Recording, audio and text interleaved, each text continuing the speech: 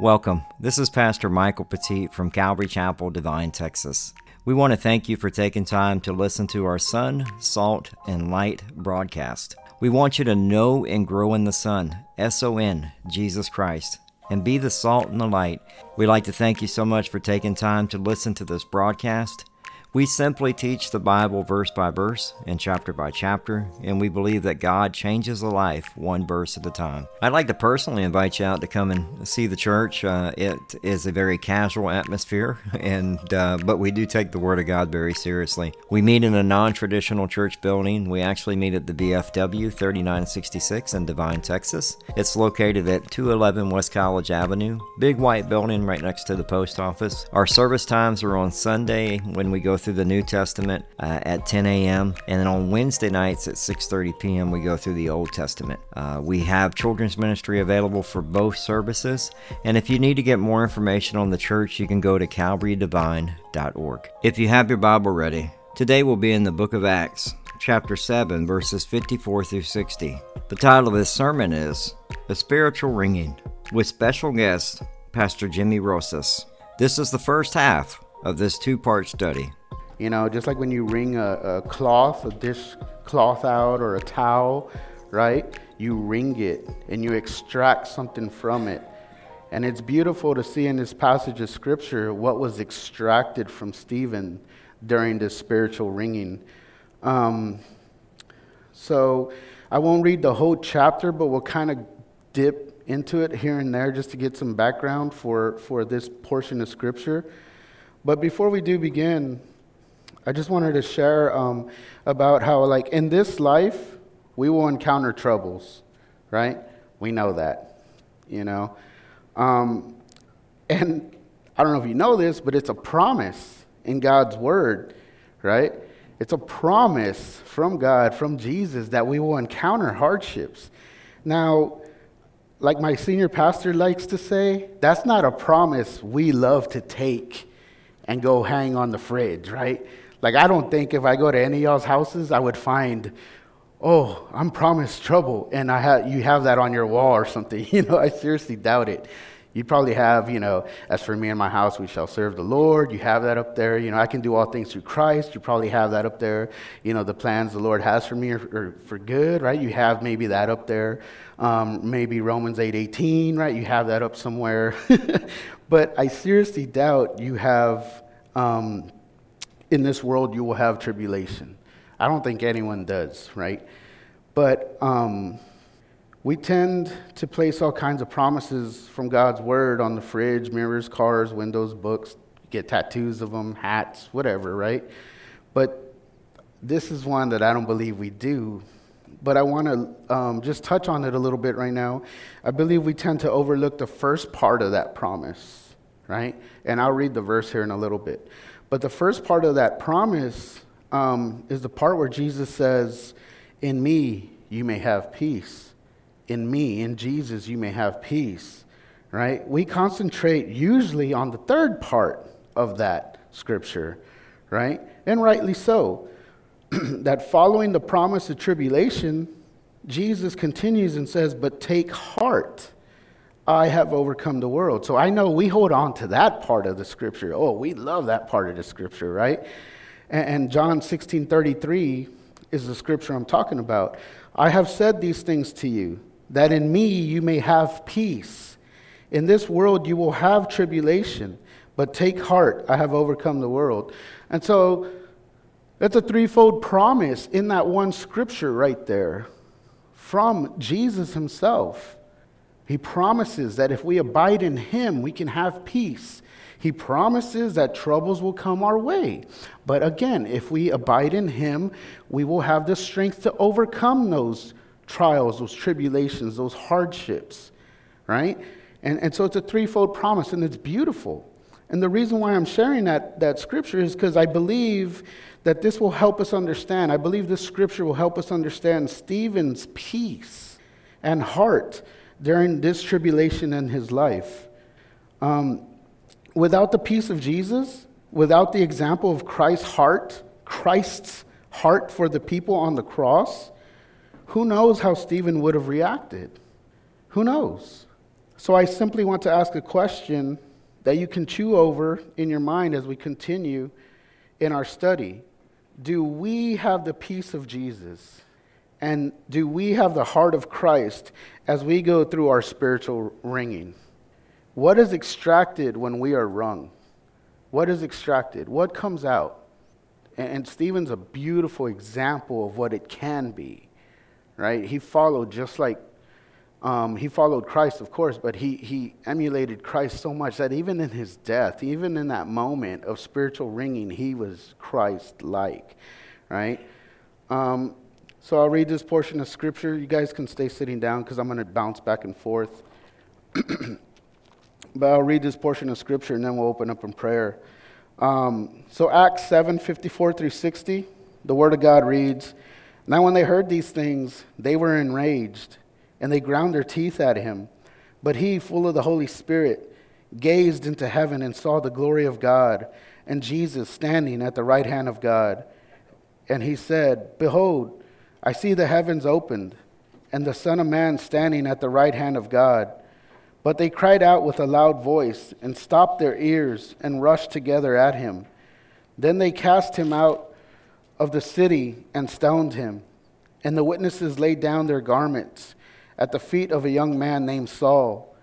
And as they were stoning Stephen, he called out, 'Lord Jesus, receive my spirit.' And falling to his knees, he cried out with a loud voice, 'Lord, do not hold this sin against them.' And when he had said this, he fell asleep." Let's pray.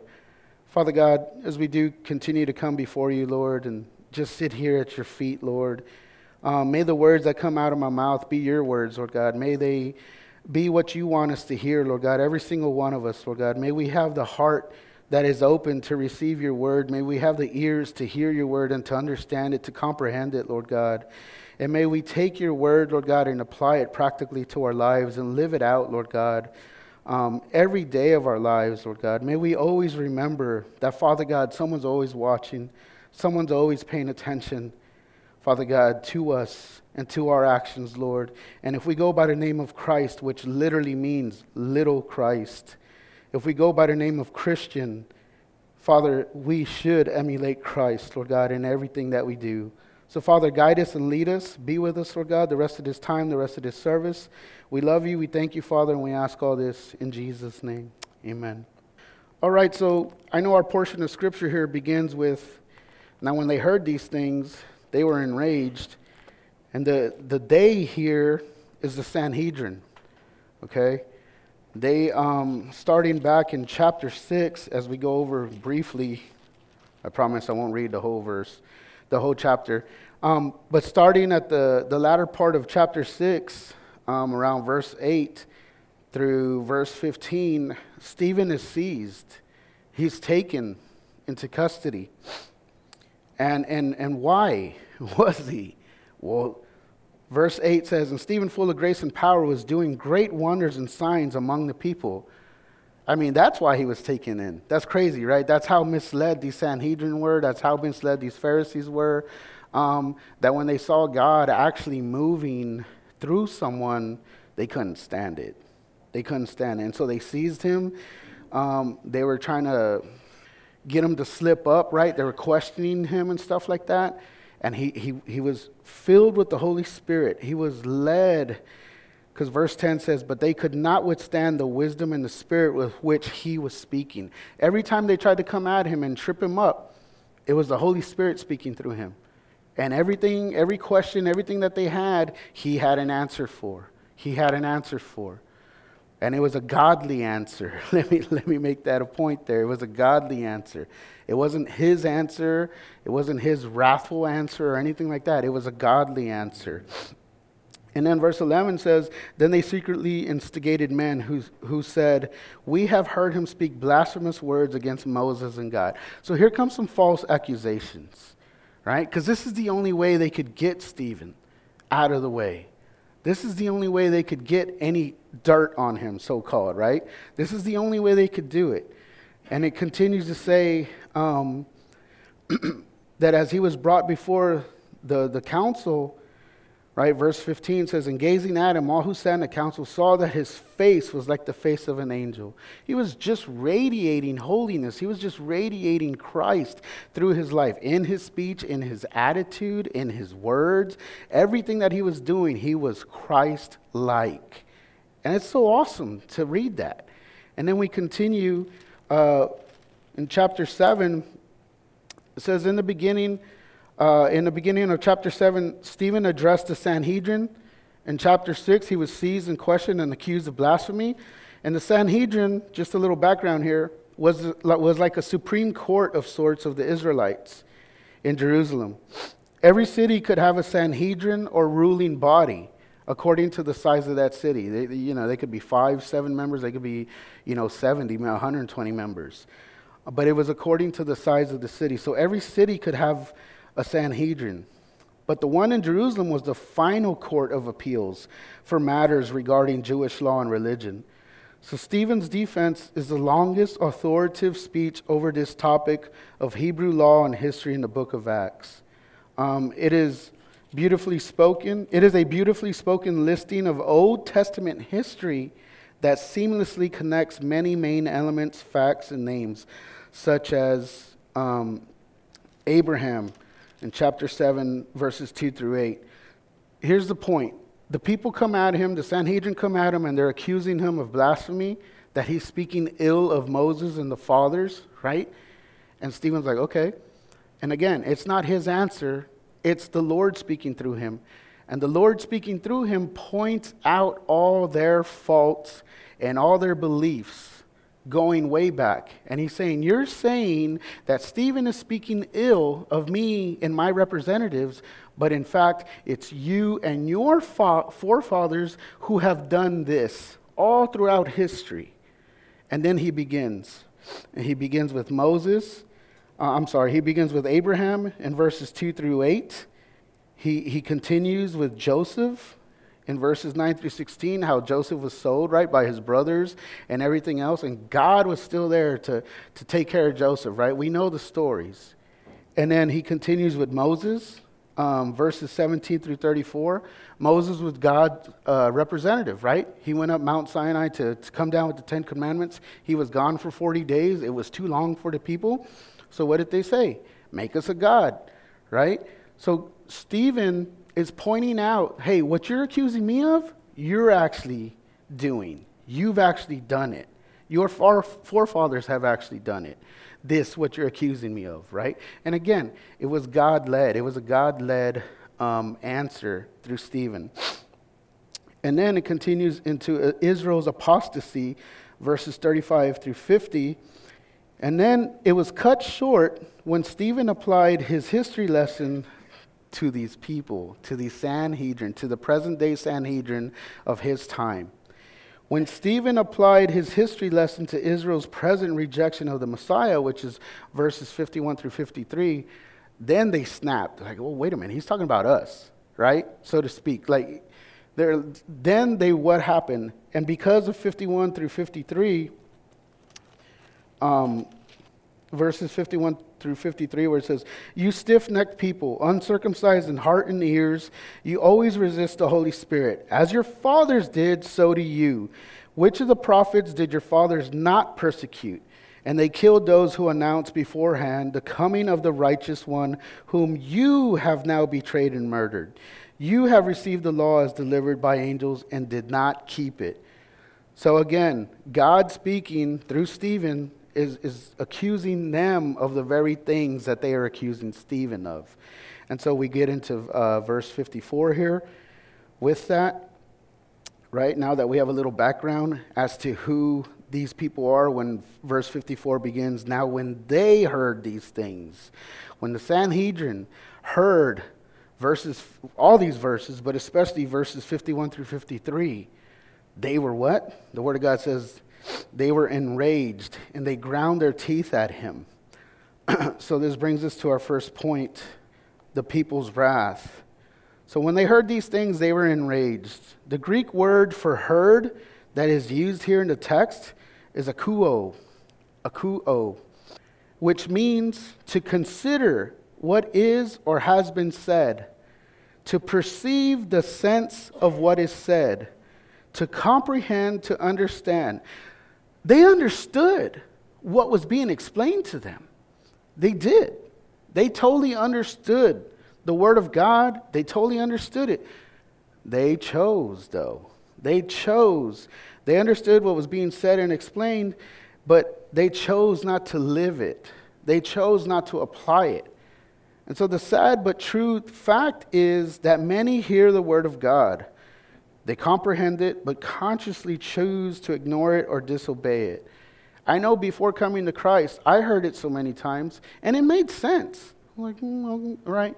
But I consciously chose not to accept Christ. I chose nope. And unfortunately, that goes on and on and on in our lifetime so many times, in this world so many times. So they consciously chose to ignore it or disobey it. At the midpoint of verse 54, the Sanhedrin have a choice to make.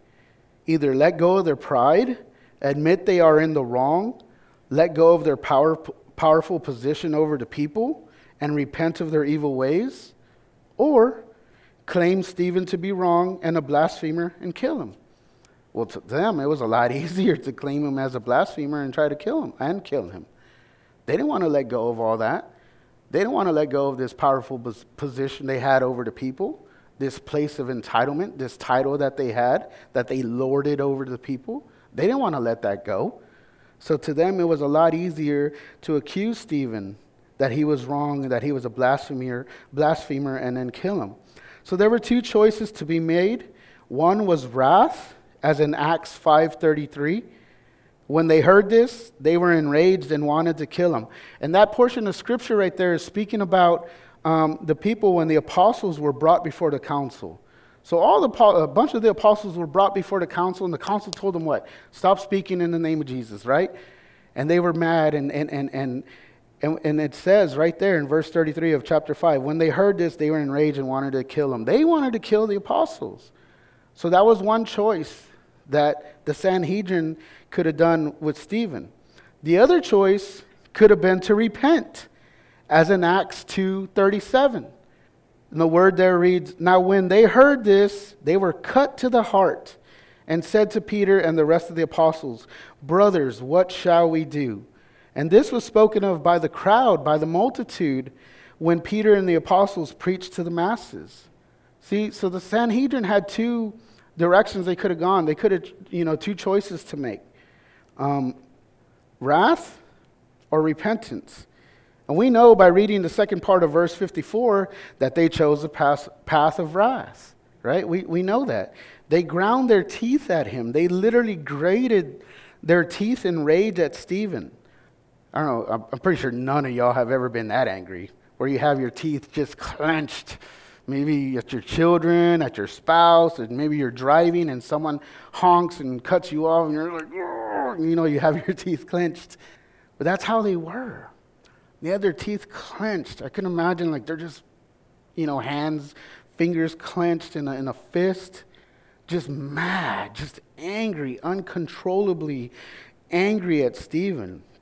And so they literally grated their teeth in rage at Stephen.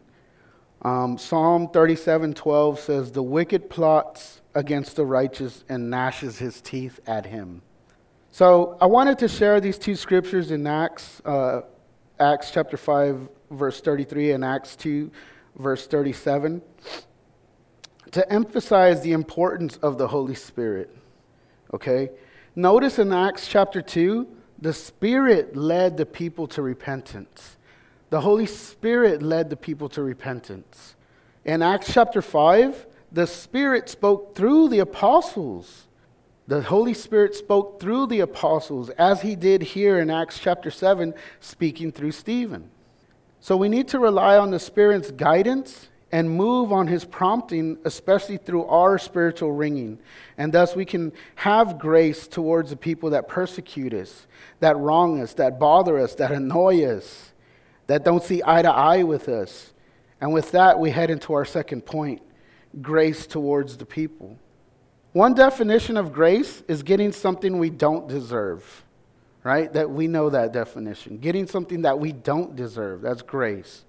But listen to these other definitions and try to keep them in your mind as we read over those verses again. The other definitions that I came across was grace is also defined as simple elegance, courteous goodwill. Right? Courteous goodwill. So keep those in mind as we read 55 and 56. But he, being Stephen, but he, full of the Holy Spirit, gazed into heaven and saw the glory of God and Jesus standing at the right hand of God. And he said, Behold, I see the heavens opened and the Son of Man standing at the right hand of God. Man, Stephen had every right to be angry at these people. By this time, they were pushing him. They were dragging him out of the court, out into the outskirts of the city. And they're pushing him, yelling. You know, they're angry at him. I can only imagine the insults being thrown at him and said to him. And instead of just like, oh yeah, you know, or whatever, however we would take that, right? Stephen's just like, man, I see the heavens opened. I see Jesus. And he's just proclaiming the goodness of God through this. It's just amazing to me. So Stephen most certainly exhibited this towards the people, the simple elegance, the courteous goodwill. Stephen most certainly exhibited these towards the people, especially after being shown wrath. How could Stephen do this? The beginning of verse 55 tells us, but he, full of the Holy Spirit, full of the Holy Spirit. That's the key words right there, right? Full of the Holy Spirit. Stephen was consistently full of the Holy Spirit, wasn't he? We can read in Scripture, Acts chapter 6, verse 5.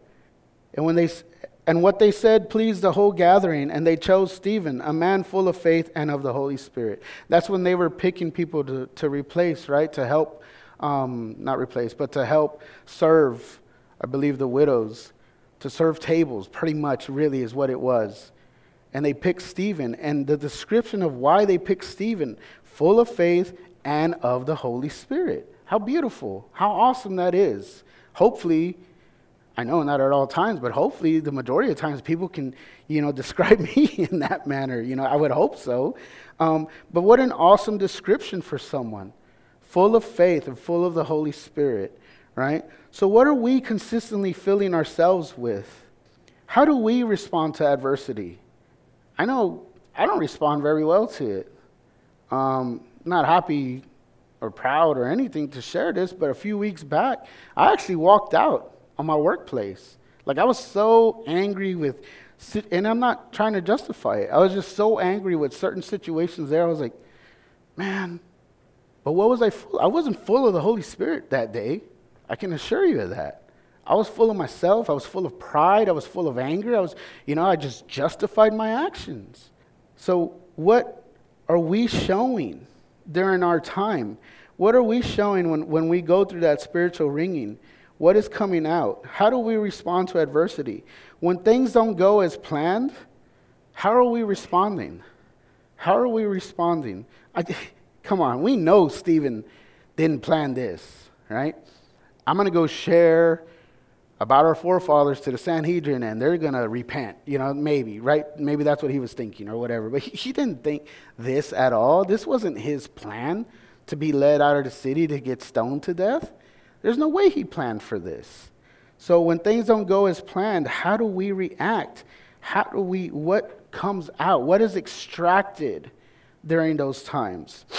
The second half of verse 55 and verse 56 is not anything I want to speculate about. I just want to put that out there, especially since we don't have any scripture to back up any speculations that I came across as I studied this. Excuse me.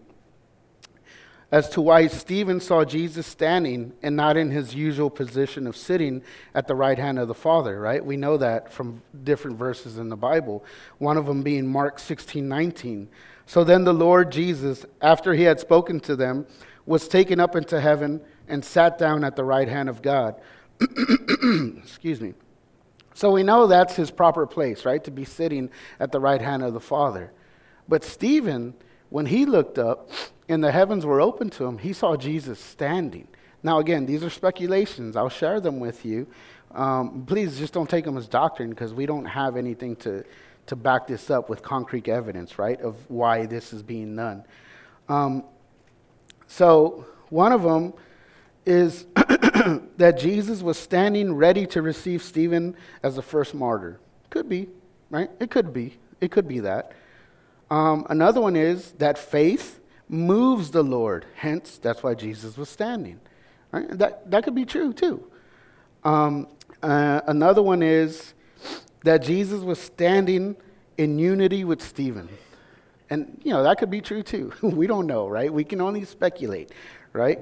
And lastly, is Jesus is acknowledging Stephen before the Father, perhaps, right? And again, don't take these as doctrine, but I'm just, Matthew 10:32 does say, so everyone who acknowledges me before men, I also will acknowledge before my Father who is in heaven. So maybe it was something along those lines. We don't honestly know, right? When we get to heaven, we can ask Jesus, till we're blue in the face, right? Why'd that happen? Or why just, I think I'll ask a lot of questions when I get up there. Maybe I won't. Who knows, right? We don't know how it's going to be. I think it's going to be so great and grand that we're going to totally forget, whatever. I mean, that's what Romans 8:18 says, right? So anyway, let's get back to our teaching here. So we can only speculate as to why he saw him standing, but any of those 4 reasons is beautiful in itself. Maybe it's all of them. Who knows, right? But as the verse continues in verse 56, he says, behold, I see the heavens opened, and the Son of Man standing at the right hand of God. Son of Man, of course, was referring to Jesus Christ, right? In the Old Testament, when son of, fill in the blank, right? Son of this person or son of this, when that was used, that person was a representative of that family or that people. And so now, in the New Testament, as Jesus took this title upon himself, he is essentially saying, I am mankind's representative. Son of Man, I'm mankind's representative. And praise God for that. Because what a wonderful representative we have, amen? What a perfect and holy representative. I know here on this earth, we vote for people to go represent us, in the courtroom and in Congress and all this other stuff. And it's like, oh man, this dude, or whatever. But praise God that mankind's representative is a spotless, holy, and blameless Messiah. Amen? The Son of Man. That's so beautiful. And so that's who is being referred to here. In case you didn't know, it is Jesus Christ. And then just once again, coming after those speculations, we don't know why he stood, right? But they're beautiful in themselves to just think in that manner, like, could be. So what kind of attitude would we have shown the Sanhedrin and the mob? What? I don't know what I would have done, honestly. Hopefully I could have walked like Stephen did, but I don't know what I would have done, right? And what grace, if any, do we show those that come against us nowadays? Do we show any grace? I would like to thank you for taking time to listen to our broadcast. This is Pastor Michael Petit from Calvary Chapel, Devine, Texas. If you're someone like me who listens to a lot of podcasts, you can also listen to us on Spotify, TuneIn Radio, Audible, iHeartRadio, Apple Podcasts, Google Podcasts, and SoundCloud. Pretty much wherever you can find a podcast, just type in Calvary Chapel, Devine, and you'll be able to track us down. And lastly, I just wanted to invite you out to church. We are a casual church that meets in a non-traditional building, meaning that we meet at the VFW 3966 on West College Avenue, big white building right next to the post office. If you want to get more information about our church, if you need to ask some questions or you even need prayer, just go to calvarydevine.org. And we want to thank you again just for listening to this broadcast of Calvary Chapel, Devine, Texas, Sun, Salt, and Light Radio. God bless you. Have a good one.